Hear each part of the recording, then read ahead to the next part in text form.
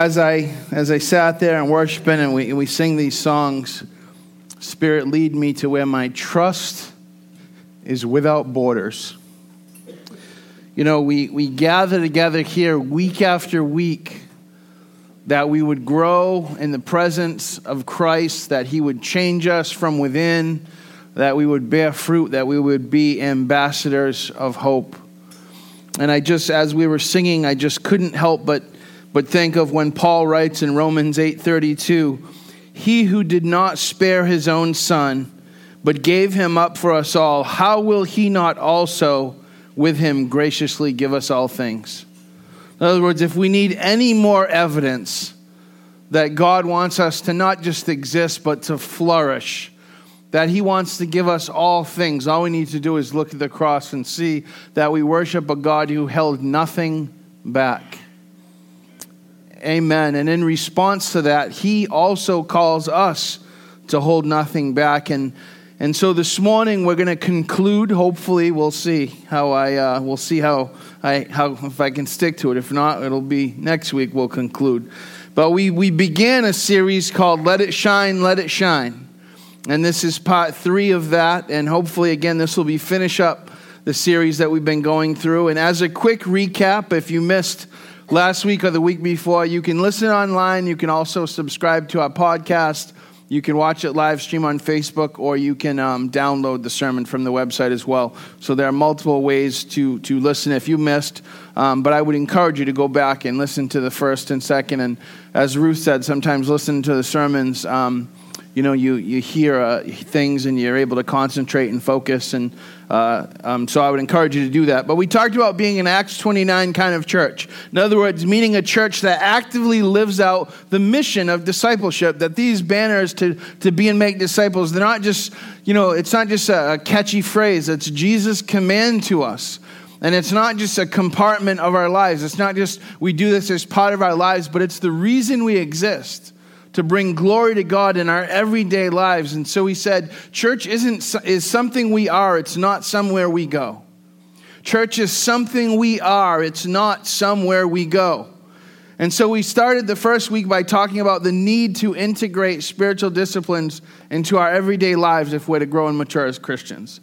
That this is not optional, that this is essential, that this is not just for some of us, but it's for all of us, that it's expected. And we talked about the risks of not developing ourselves, and we talked about the benefits of when we do.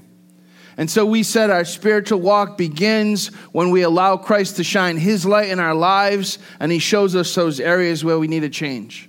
The gospel is us being aware of our condition, aware of we can do nothing for Him to restore the relationship that sin broke, that our default settings are self-centeredness.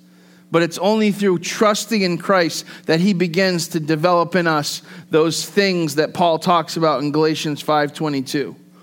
That as we submit and surrender to Him in obedience, we talked weeks back about Shema, means not just to hear, but it was always to hear and obey. It wasn't just to hear and sounds came in your ears, but it was to hear and process, and as a result, you did something different. That's what that word Shema means, to listen and obey. There was always an implication that if you heard the word of God, that you would respond to the word of God. And so as we submit and surrender as a continuous process, as we allow God to work through us, by spending time feeding our inner selves, we begin to see the fruit of the Spirit grow in our lives. And we choose to walk in the Spirit. And we begin to see what Paul says in Galatians 5:22, this love and joy and peace and patience and kindness and goodness and faithfulness and gentleness and self-control. These things will inevitably become more and more apparent in our lives. That's what will happen. And then people will notice, and it's not if they notice, but it's when they notice. And 1 Peter 3:15 says this, but in your hearts, honor Christ the Lord as holy. Always be prepared to make a defense to anyone who asks for a reason for the hope that is in you, yet do it with gentleness and respect. This tells us where to begin as Christians by honoring Christ in our hearts.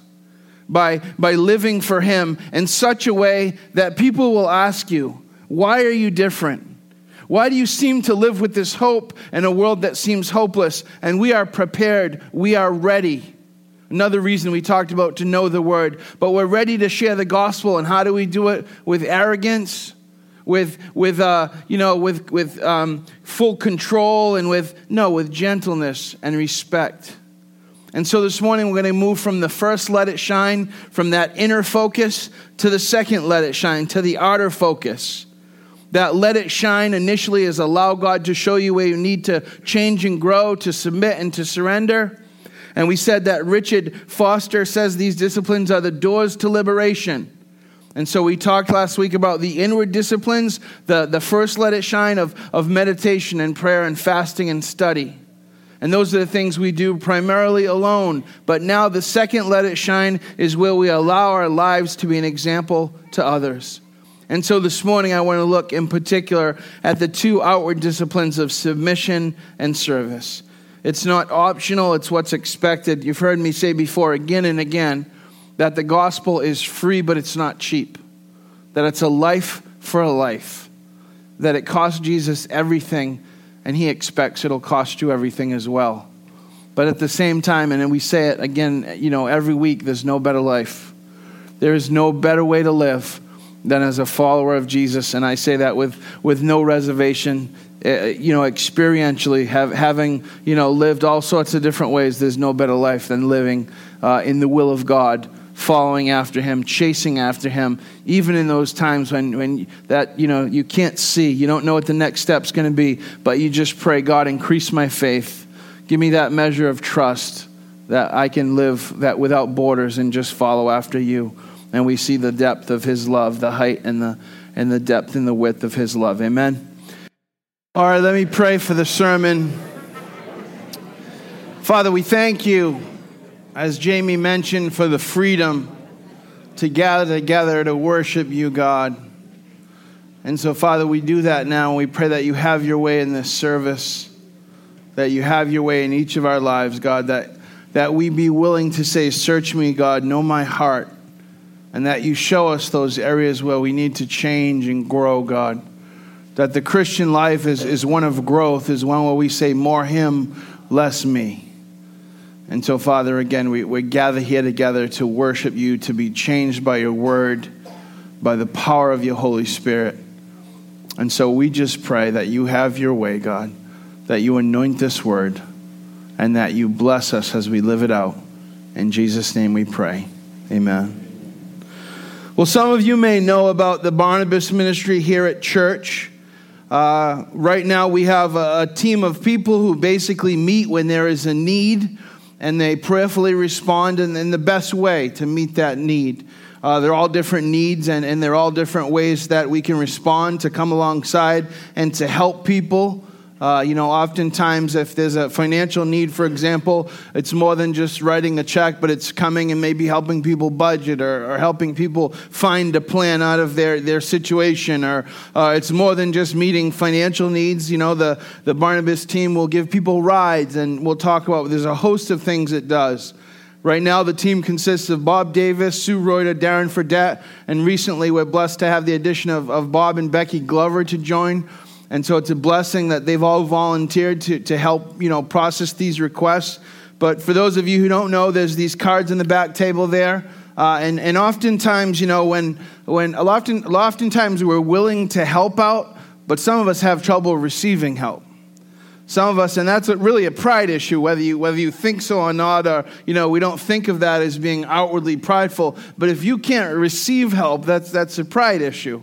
But we'd ask that if you need help, or if you know somebody struggling, because oftentimes we hear or we don't hear until there's a crisis. But somebody loses a job, or there's a real need, and so we encourage you, whether it's for yourself or whether somebody within the body here who has a need, you can check it out. There's the Barnabas ministry cards in the back. It's again more than just writing a check. It's also it could be anything from shoveling the snow to to, rides to the doctor's appointment, to, all sorts of things. We've had people, who had car trouble and somebody would help, fix the car. And so basically, it's a way for us here in the church to meet the needs of the body. Barnabas appears mainly in the book of Acts, which we know is written as part of part 2 to Luke's gospel, and it was written as a history of the early Christian church. Barnabas also appears in several of Paul's letters, but we know that Barnabas was a native of Cyprus. He was a Levite. He's first mentioned in Acts as a member of the early Christian community in Jerusalem, and we're introduced to Barnabas by being told that he sold some land that he owned, and he gave the proceeds to the community. So that's sort of one of the first things he did was he sold some land that he had, and he gave the proceeds to help benefit the body. And so Barnabas wasn't his birth name. Joseph was his birth name, but it was his nickname, and it means the son of encouragement. So how encouraging do you have to be that actually becomes your name? It becomes how you're known, what a legacy to leave, what an example to follow. I wonder what people would nickname me. Do you wonder what people would nickname you? The Barnabas ministry here began with a donation from some members of the church who wanted us to have resources to meet the needs of the people as they came up. People who struggled with an illness or a job loss or things like that. And it became a budget line item that we continue to fund for that purpose. But again, more than just money. Could be a ride to the grocery store, cooking a meal for someone who is sick, whatever someone in the family needs, because that's what we do as a family. And it's a way to serve, it's a way to encourage, it's a way to help out, because that's what families do. This shouldn't really be extraordinary, it should be typical. It's essentially modeling out what the church should look like. As we read a couple of weeks ago, and you'll see everything we're talking about here in this scripture, in Acts 2, the fellowship of the believers, they devoted themselves to the apostles' teaching and to fellowship, to the breaking of bread and to prayer. Both together and alone. This speaks to the spiritual disciplines we talked about developing. They studied the Word of God. They were people who prayed. As a result, they developed real community. And then it says, as a result of that, verse 43, everyone was filled with awe at the many wonders and signs performed by the apostles. As a result, what happened is exactly what Peter talked about, what we just read. People were changed by the hope that they had, and so they were witnessing, inevitably, just by the way they were living. And it said the result of that is people were filled with awe. Verse 44, all the believers were together. They had everything in common. They sold property and possessions to give to anyone who had need. And we know Barnabas was one of the first ones to do this. Listen, this is what families do. Families meet needs. If someone in your family is struggling, what do? You find the best way to help that person. Right? And so they did this continually. This was a way of life. It was not occasional behavior. Every day, verse 46, they continued to meet together in the temple courts. They broke bread in their homes and they ate together with glad and sincere hearts, praising God and enjoying the favor of all the people. That's very important. They were not reluctant. They weren't doing this out of compulsion or out of guilt. They had glad and sincere hearts. They were praising God. And as a result of this authentic community, because that's attractive. When you live with a real love in a world that's so careless, and people, like we said, this overarching theme, and Darren kind of tracks these things. Each year he says, this is the theme of your year of preaching, and he always kind of distills it down. And he said, this year it's been about being fully known and fully loved. And we just, the Holy Spirit does that. I'm not consciously thinking about that. But that's the truth. Deep down inside, we want that. And in a community of fellowship of believers, we should have that. And so it said they continued to praise God. And as a result, the people around them were impacted eternally. And it says the Lord added to their number daily those who were being saved. People got saved, the community grew, and the process continued. So the question is, what are we committed to? Because we've said again and again, and this stuff isn't new. It's Scripture tells the same story again and again about a God who relentlessly pursues us. because he has a great love for us. And so we can say we love God and we can say we trust God, but what are we doing with our time, with our resources? What are we doing with everything we've been given, which has all been given by God?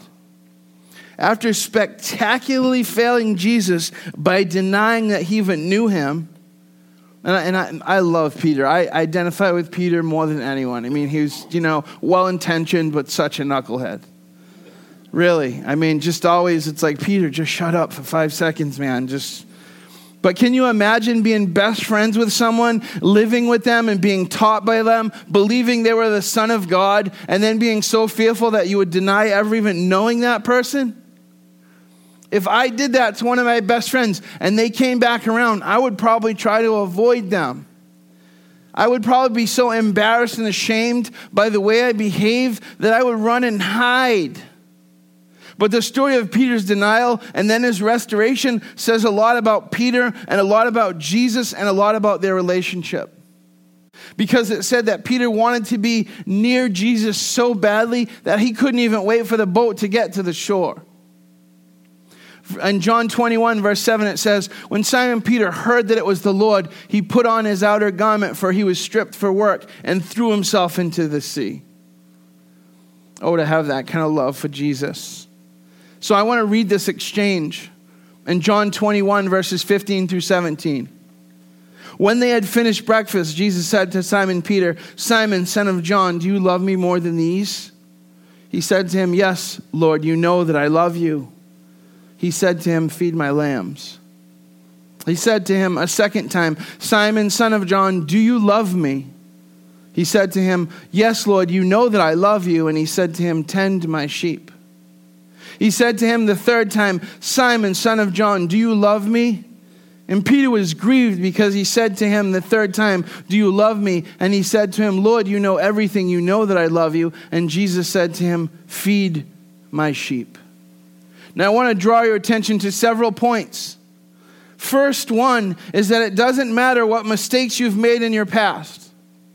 It doesn't matter how many times you may have denied Jesus. You'll notice that Peter denied Jesus 3 times, and Jesus restored him 3 times in this exchange.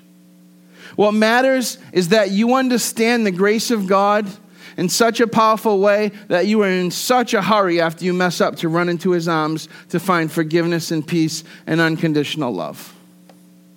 That reality of being fully known and fully loved is a reality we can experience with the love of Christ.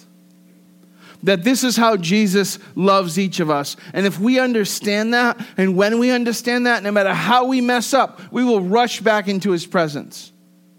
And the other point is that it's not just so much about what we say, because everyone says they love God. If we do, the scripture is saying something should then happen as a result. In this exchange, after Jesus asked the question, do you love me? He does not just accept the answer. Instead, he poses a challenge. Essentially saying, if what you say is true, then here's what you ought to do.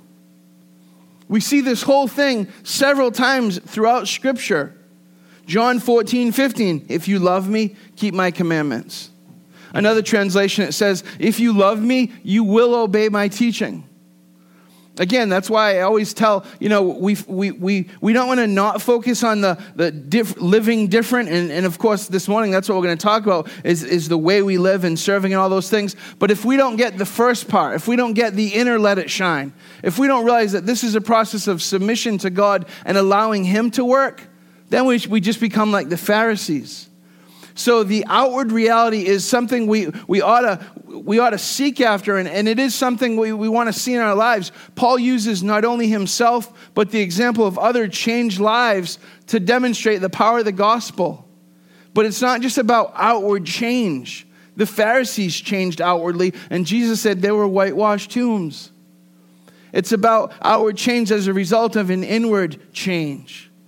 And so in the book of James, in the first chapter, in the same chapter where he tells us to be doers of the words, not just hearers, deceiving yourself.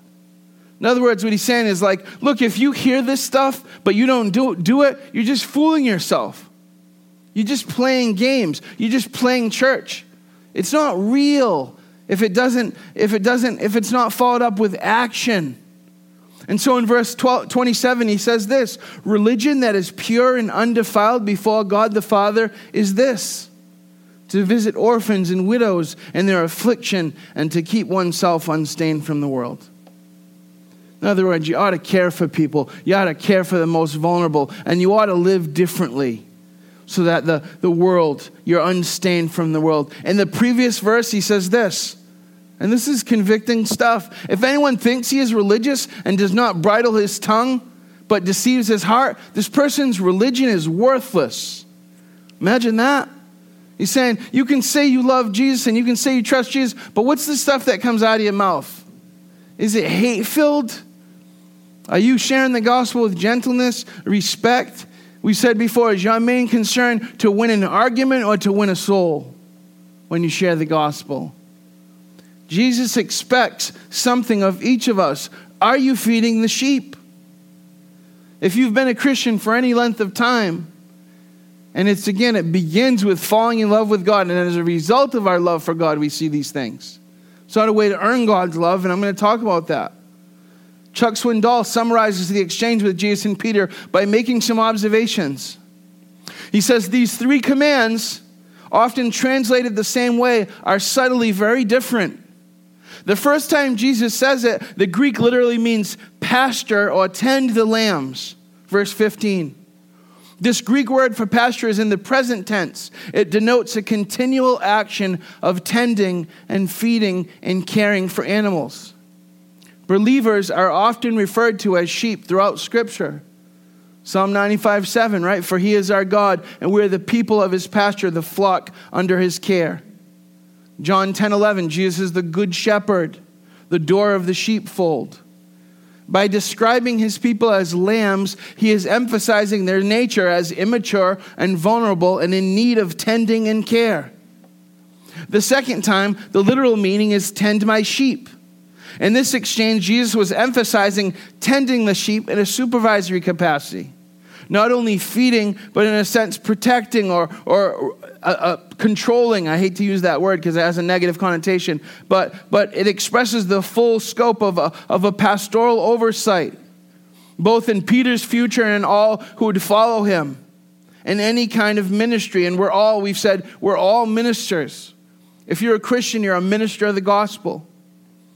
Peter follows Jesus' example and repeats this same Greek word, which is poimaino, in his first pastoral letter to the elders of the churches of Asia Minor, when he says, be shepherds of God's flock that is under your care, serving as overseers. It's a sense of understanding the needs, of having oversight of, so that you know what the needs are, that you have a personal connection, so you're aware how best to care for those people. It's a responsibility. And the third time, the literal translation is to pasture the sheep. Here, Jesus combines different Greek words to make clear the job of the shepherd of the flock of God. They are to tend, they are to care for, and they are to provide spiritual food for God's people. From the youngest lambs to the full-grown sheep. It's a continual action to nourish and care for their souls, bringing them into the fullness of spiritual maturity. This is the task set before Peter and all of us as shepherds, and it's made clear by Jesus' commands and the words he chooses. We are called to tend, to care for, and to feed. Obviously, the spiritual food is the Word of God. That's why it's so critical. Peter declares that Christians are to desire the pure spiritual milk of the Word so that by it we can mature in our salvation. 1 Peter 2:2. As early as the book of Deuteronomy, we see the Lord describing his word as food for his people who do not live by bread alone, but by every word that proceeds from his mouth. In Deuteronomy 8, I believe that's verse 3. Jesus reiterates this thought in his temptation in the wilderness in Matthew 4:4, which we talked about. When we talked about the importance of knowing the word of God to fight against temptation. That Jesus himself, when he's tempted, He expresses that man does not live on food alone, but the word of God, food for our souls. And so this is about the need to learn and grow and mature in our understanding. I have a friend, and I've shared this with you before. He says, there are some people who are Christians for 50 years, and there are some people who are Christians for a year 50 times over. They never change. They never mature. They're around church their whole lives, and it's the same as like it was the first time. Because it's just a habit. It's just something they do. On Tuesdays we play bingo. On Sundays we go to church. It's not life-changing. It's compartmentalized. Only when we develop this heart for others, as Peter did, can we fully express and realize our love for the Lord Jesus. It didn't matter what Peter's mistakes were. It matters that he knew that the best way to respond when you see Jesus, no matter how much you messed up, is you get out of that boat. Doesn't matter. And you rush to Jesus and you find that person who fully knows you and fully loves you. And that love changes everything. That's the gospel, folks. And so the Barnabas ministry has opportunities that come up, sometimes for a ride or help with car trouble, light home repairs. Sometimes it's paying a bill or help with groceries. But we can only do this if we have people who are willing to help and resources to spend. But believe me, it's more than writing a check. That's only one way. Listen, our church isn't a big success if we have 10,000 people on a Sunday, though that would be great, and those are 10,000 souls. It's not a success if we have millions of dollars to spend on ministry, though that would be great and resources are needed. It would not just be great if we had intelligent and knowledgeable people about the Bible, if the church was filled with scholars, though that would be great too. These are all good things. Lots of people, lots of money, and lots of knowledge, but it's only if what we do with those things honors God. It's only if we're doing the right things with those people and that money and that knowledge that we are successful in the eyes of God. What makes a church successful is how well we are living out the Great Commission to be and make disciples. Are we living and are we loving the way Jesus did? Do you love people well? It's as simple as that. It begins there, without qualification. Not just the people like you, not just the people who are easy to like. Do you love people well? You've heard me say that what I pray for more than anything is a heart like Jesus, because I don't have a heart like Jesus. Because I don't see people the way he does naturally. Because some people, not any of you, but some people, believe it or not, are hard to love. I'm one of those people, my poor wife. And let us not grow weary of doing good, for in due season we will reap if we do not give up. So then, as we have opportunity, let us do good to everyone, and especially to those who are of the household of faith. Galatians 6, 9, 10. I want someone to make that their life verse. We make our life verses, Jeremiah 29, 11. It's all about us. I want my life verse to be, whenever I can, am I doing good to everyone? Let me make this clear. You do not have to be in vocational ministry to be serving Jesus. You do not have to be doing a church-related event. Listen, you are serving Jesus when you raise your kids to love God. When you pray with them, when you read the word with them, when you love them well. You are sharing the gospel. When you are sharing Jesus, obviously, when you're encouraging a coworker. When you're willing to share your testimony and your struggle with others. Every day of living can and should be in service to God. Paul tells us that in Romans 12:1. I appeal you to, therefore, brothers, by the mercies of God, to present your bodies as a living sacrifice, holy and acceptable to God, which is your spiritual worship. In other words, Paul's saying, this isn't part of your life. This is your whole life. You give him everything. Here's the struggle. I have 3 kids. My wife and I right now each work multiple jobs. We are not immune to busyness. I'm not up here removed from this whole thing telling you it like it's easy to do. I get it. And I understand seasons of life are busy. And I understand that life can get chaotic for a period. But again, and I say I am an equal opportunity annoyer, but it's really the Holy Spirit is an equal opportunity convictor. And so I'm going to make a statement that's probably going to include every single person in this room. And what I'm about to say, hopefully you understand my point, but what I'm about to say is probably going to convict every one of us. It should. It convicts me. I've literally heard every single one of the excuses. And listen, I'm not saying these aren't true, but listen, follow me on this and we'll wrap it up. You'll hear me wrap this point up. We're not anywhere close to wrapping this thing up yet. I've literally heard people say this. I've heard young single people say, I'm young and so I'm busy with school and I'm working at the same time. I just have no time. Like people young, single, and it's true. I got school and work. I'd love to get plugged into church at some point, but I just don't have the time with school and work and everything. Then I've heard married couples say, well, we're newly married, we're adjusting to life as a couple, we're trying to learn about each other. Right now, we just want to come and, be ministered to at the church. Then I've heard people with young kids, which is the common thing, it's tough with the kids. It's hard to get them to church, to get them to sit still. Life is chaotic. Then what happens when the kid gets older? The parents' jobs get more demanding because why? They've moved up the corporate ladder. Now they have more responsibility at work. Now they're bosses. They have people under them. They have to work more hours. I'd love to serve, but, work is just crazy right now. But, at some point, things are going to slow down. And then I've heard older folks, kids moved out, retired. Well, we travel a lot. We're not around so much. We really can't commit to anything.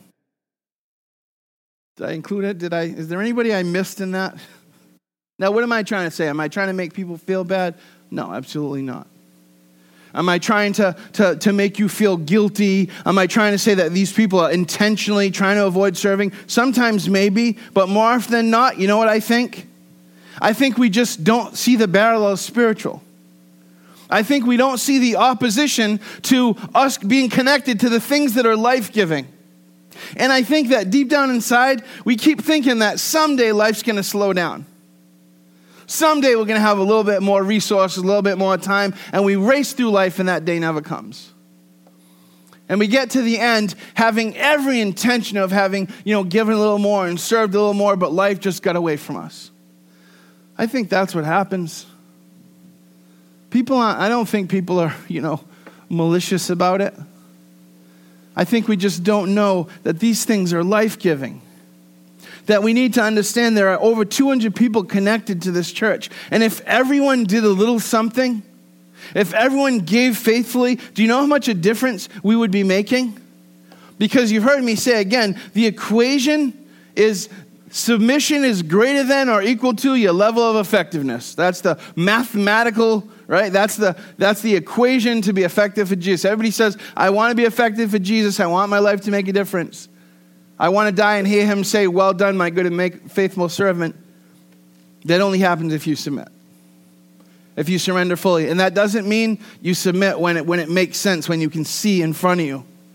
That means, you don't wake up one day and get there, but that means you develop a trust without borders. That means you start with the little decisions and the little steps and you say, God, here's what I want to do. Here's what my flesh says, but here's what the word says. And here's what the Spirit says. And I'm going to move this way for once in my life. And I'm just going to see what it looks like. And as you begin to walk that way, you realize, listen, I'm not telling you to do this stuff for me. I'm telling you to do this stuff for you. Listen, we need more help with kids' church, with youth group, with setup, with breakdown, with technical ministry, with Barnabas. Mobile Ministries needs more volunteers to serve the homeless. There's a group that goes out to nursing homes to do ministry. They need more help. We need people to facilitate and host more community groups. It'd be great if we had more people involved in midweek services, more people at prayer time. We had 8 folks. Again, we can't all do everything. But you should be giving cheerfully, the Bible says. You should be serving, not just in your everyday life, but also serving the local church family. One easy way to serve, when's the last time you invited somebody to come to church with you? What if next week everybody just asked one person to come to church? And if only 10% of those people showed up, we wouldn't fit in this room. We're trying to raise funds to purchase a building to do more ministry. We need financial commitments for that. It's not my church.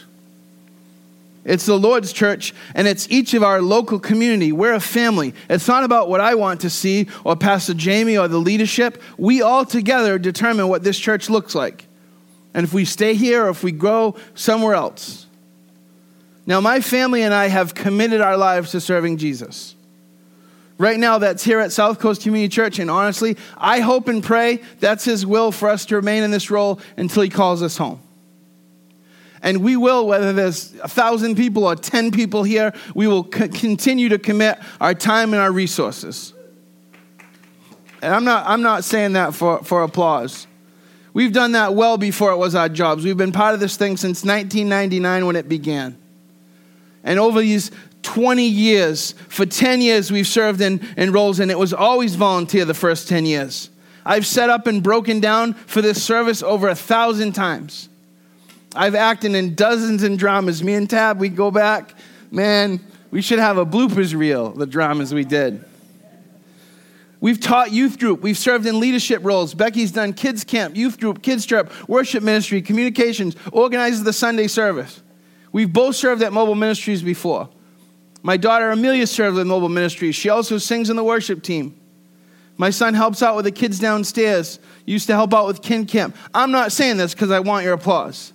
I'm saying this because, man, we do this joyfully, and it is the highlight and it is the privilege of our lives. And we did not always just do the stuff we enjoyed, or we did not always just do the stuff because it was our job. Praise God that now we're able to make a living serving Jesus, but that's just what we do. Every year I try to give more money to charity than I did the year before. This church and other charities, Teen Challenge, we sponsor a child, other things. I started with trying to give 10% and I worked my way up from there. And now each year we do that. And again, I'm not saying this because I want you to applaud. I'm saying this because I'm not asking you to do something that that we ourselves are not living out, because it's so fulfilling and it's so rewarding, and there is no better life. And I'm telling you this because I didn't always live for Jesus. Hello? I was really, really good at a long time living just for me. I guarantee you I was worse than everybody in this room. Me and Jamie. I'm going to add Jamie. Let me asterisk with that. In his 1986 book, Desiring God, John Piper talked about this idea of Christian hedonism.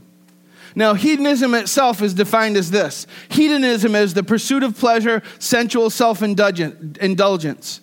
Hedonism is essentially the ethical theory that pleasure and the sense of satisfaction of desires is the highest good and proper aim of human life. Now listen to this. It's the sense that pleasure or satisfaction of desires is the highest good and the proper aim of human life. When I was an atheist, I thought that this was true. So I tell people, when I was an atheist, I lived with integrity. My worldview determined my actions. And my actions were that I fully believed that statement, that the chief aim and the highest good was to fulfill every desire. And you know what? I told people that. And by God's grace and with His help, I try now to live out this new worldview that I profess.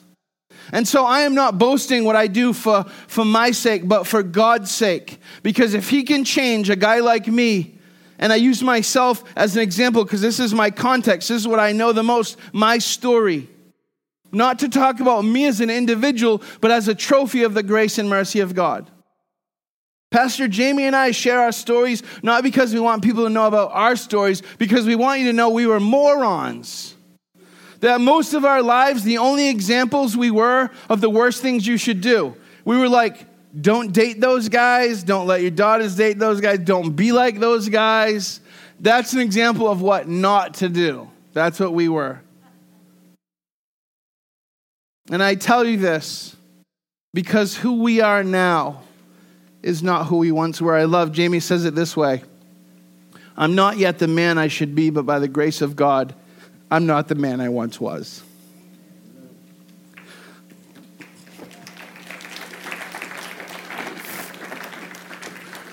What I'm trying to convey with my heart to you is that who you were does not define you. The mistakes you made does not define you. If your worldview shifted and you've given your life to Christ, then give your life to Christ. So for John Piper, he talks about this idea of Christian hedonism, and he summarizes the philosophy of the Christian life as this: God is most glorified in us when we are most satisfied in Him. What I thought was true as an atheist was not true. And I found that out existentially, experientially, and then, of course, spiritually.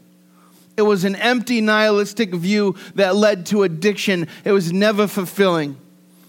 It was filled with the promise that the next time will fill that void, and it was an endless chase year after year after year. And it doesn't have to be drugs that you're chasing after. It's just that idea of sensuality, of desire. It's a chasing after the wind. It's meaningless. I love Ecclesiastes, attributed to King Solomon, trying to find meaning and purpose throughout life. And listen, nothing's changed. There's no new sin. There's no new desire. Since the dawn of time, people have sought meaning in money, sex, power, accomplishments, and intellect. Same thing. Nothing's changed. There's no new thing that we seek after. We think that if we have enough money, if we have enough sex, if we have enough power, if we're accomplished enough, if we're smart enough, that somehow we won't feel like a fraud, that the void inside of us will be filled, and we chase it, and we chase it, and we chase it, and it's never filled. Solomon had more money, more power. He built more monuments. He was more brilliant. And here's what he says. In chapter 2, I denied myself nothing my eyes desired. I refused my heart no pleasure. My heart took delight in all of my labor, and this was the reward for all my toil. Yet when I surveyed all that my hands had done, and everything I had toiled to achieve, everything was meaningless, a chasing after the wind. Nothing was gained under the sun. In the last chapter, chapter 12, verse 8, meaningless, meaningless, says the teacher. Everything is meaningless. And finally, he closes with this thought. Now all has been heard. Here is the conclusion of the matter. Fear God and keep his commandments, for this is the duty of all mankind. Fear God. Have a reverent understanding of who God is, and then do what he tells you to do. It's the same message again and again. If you love me, obey my commands. Feed my sheep. Don't just live for your own self-interest as you once did. That's what the world does. See, we may say we're Christians, but if all our time is effort and resources are spent chasing the same things the world chases after, we haven't found our identity in Christ. Jesus says, if you say you love me, care for my people. Practically speaking, that means give and serve. Not either or, but both and. And you know what? Develop that. Try to do it more and more. Why? Because that's the model Jesus showed us. He came to serve, and he gave his life up for us. And he asked that we give up our lives for him and the sake of the gospel. Do we view the world with spiritual eyes, or are we still exercising an immature faith? In Mark 8, Jesus is talking about spiritual truths. The people don't understand them. And God bless Peter. This is the exchange. He began to teach them that the Son of Man must suffer many things and must be rejected by the elders and the chief priests and the scribes and be killed, and after 3 days rise again. And he said this plainly. I love how it's in there. In other words, this wasn't a parable. It wasn't confusing. It wasn't tough to understand. Jesus said this plainly. And Scripture says, and Peter took him aside and began to rebuke him. Can you imagine that?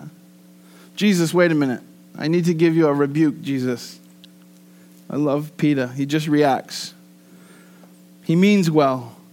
But in his ignorance and his inability to see spiritual truths and his lack of faith and his immaturity, because he doesn't like the way that Jesus is going to do things. It doesn't make sense to him. He wants it to happen a different way. And Jesus immediately rebukes him. Why? Because he's a hindrance. So Jesus wastes no time in correcting him. Sometimes we may not understand. We may not want things to happen in a certain way. But it's not about our plan. It's about his. Remember last week we said God's will never take you to where his grace will not sustain you. But turning and seeing his disciples, he rebuked Peter and he said, get behind me, Satan, for you are not setting your mind on the things of God, but on the things of man. Peter, you continually look at things the way man does. You're not seeing spiritually. Before Jesus explains what it means to be a disciple, it's important that you see this. that you cannot look at the things in the world the same way you once did. This is why before we can let our light shine before men, we better make sure we've allowed that true light to shine in our own lives and change us. And that doesn't mean we're waiting until we're perfect to begin ministry, but we're waiting to be saved. We're waiting to repent and trust in Jesus. And only after we have been saved and we begin to read the Word of God and allow the soil of our hearts to be prepared so that fruit of the Spirit can be manifest. Only after that, Jesus says, and calling the crowd to him with his disciples, he said to them, if anyone would come after me, let him deny himself and take up his cross and follow me. For whoever would save his life will lose it, but whoever loses his life for my sake and the gospel's will save it. What does it profit a man to gain the whole world and forfeit his soul? For what can a man give in return for his soul? I understand that the world is filled with people who are forfeiting their souls for the gains of the world. But what I'm afraid is that too often the church is filled with people who are deceived in the same way. I promise that I will always tell you the truth, even if you don't like me for it.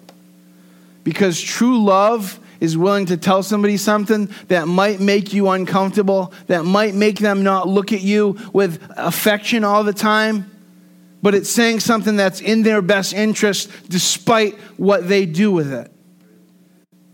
And so because I love you, I'll continue to speak truth. And the reality is, I've looked back and I've preached over 500 sermons at this point, and I've talked about money less than 10.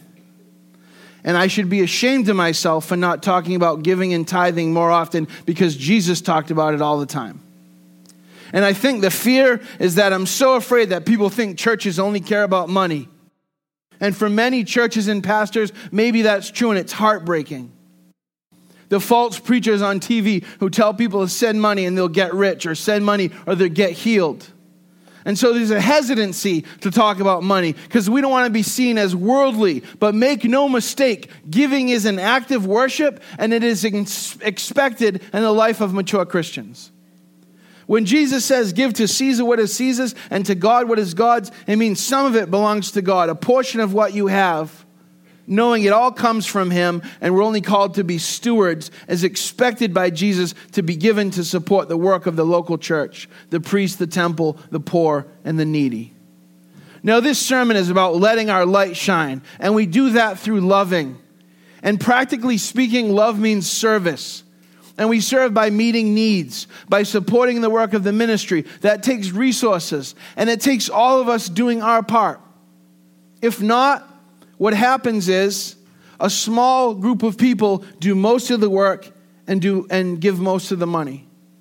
Now, not only does that deny people the blessing of being an active part of the community, but it's not the way things ought to go. I've literally told people before who wanted to give more money not to. I've done it several times, in fact. Because I would rather have 10 people each give $100 to meet a need than the same guy writing a $1,000 check every single time. You understand what I mean? Now, if God's blessed you and you have more resources, then that's different. There's an expectation. But that doesn't mean that every single time it's the same people, because it's not the church of 10 people. And it's not the same 10 or 20 people should be serving. Now, if you're here and you're new and I'm not talking to you. I'm talking to people who consider this their church home. Now, look, these are not my teachings. The Bible is the authority in this church. May it always be the authority in this church. And this is what the church is supposed to be. We want God to save our children. We want God to save our family and our friends. We expect him to do his part, but what are we doing? We spend thousands of dollars a year on vacations and cable TV and eating out, and we give God a few $100. We spend 8 hours a week at the gym or some other hobby, and we spend 2 hours a week total on our spiritual lives. On a Sunday, if our kids don't have sports that week, or football isn't on, or it's not a really sunny day. We can work 10 hours overtime for a bigger paycheck, but we can't find an hour to help serve the homeless, or to pray with our brothers and sisters at church, or to leave early to pick up somebody who needs a ride. Now, please understand me. Nothing ever should be done out of guilt or compulsion. That's never the point. And I'm not trying to make anyone feel bad. But conviction and being challenged are what the Holy Spirit does. But it's always to motivate us toward godly living. And that's why Paul says, look, the God who gave his son, he's not trying to hurt you. If he tells you to do something, it's because it's in your best interest. So have a little faith and walk that out, even if it doesn't make sense to you. Stop seeing things the way Peter does. Have spiritual eyes. And so here's the tension. It's not about leaving and feeling like you can never be good enough or you can never do enough. This balance. We don't do things to earn God's love. We do these things as a result of being recipients and changed by his unconditional love when we were unworthy of that. So the Bible says, while we were yet sinners, Christ died for us. Talk about dying for doing something for somebody who can't do anything for you. Jesus died for us when we contributed nothing but our sin. And so now we have the privilege and the responsibility, because we should see it as an honor and a blessing, but as a responsibility to serve and give to the Lord. You see, legalism on one hand is the Pharisees, because they tithed and they did the religious stuff they were supposed to do, but they didn't do it out of love for God or for people. They did it out of obligation. They did it out of superiority. They did it out of wanting people to look highly upon them. Motive is everything. And so then on the other end of the spectrum, you have people who say they love God, but they live no different at all than the world does. There's no change whatsoever in their lives. They still love money, and they still love themselves, and they still find their value not in Christ, but in what they do.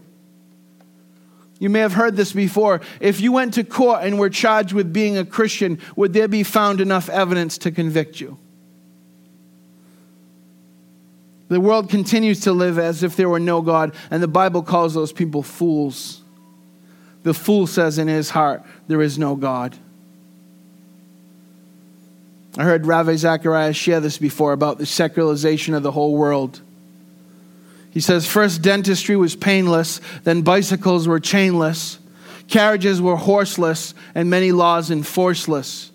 Next, cookery was fireless, telegraphy was wireless, cigars were nicotineless, and coffee caffeineless. Soon oranges were seedless, the pudding green was weedless, the college boy hatless, the proper diet fatless. New motor roads are dustless, the latest steel is rustless, our tennis courts are sodless, and our new religion godless. John 13:35, by this everyone will know that you are my disciples, if you love one another. Church, love is not a feeling or an emotion, it's an action. If you love for somebody, you desire what is best for them. You seek to help them. Don't leave here and let this be information. The worship team can come up. Let it be transformation. Each week should be followed up with a question. If you're a believer, if this is your church family, if you're a believer, if this is your church family and this is a biblical teaching, if it's not biblical, just ignore it completely. But if it's a biblical teaching, every week you should be asking yourself this: how can I apply this in my life? What can I do differently? Is this something I'm living out currently? And so where can I serve? How can I give? Matthew 6:21, for where your treasure is, there your heart will be also. God wants your heart. What are you holding back?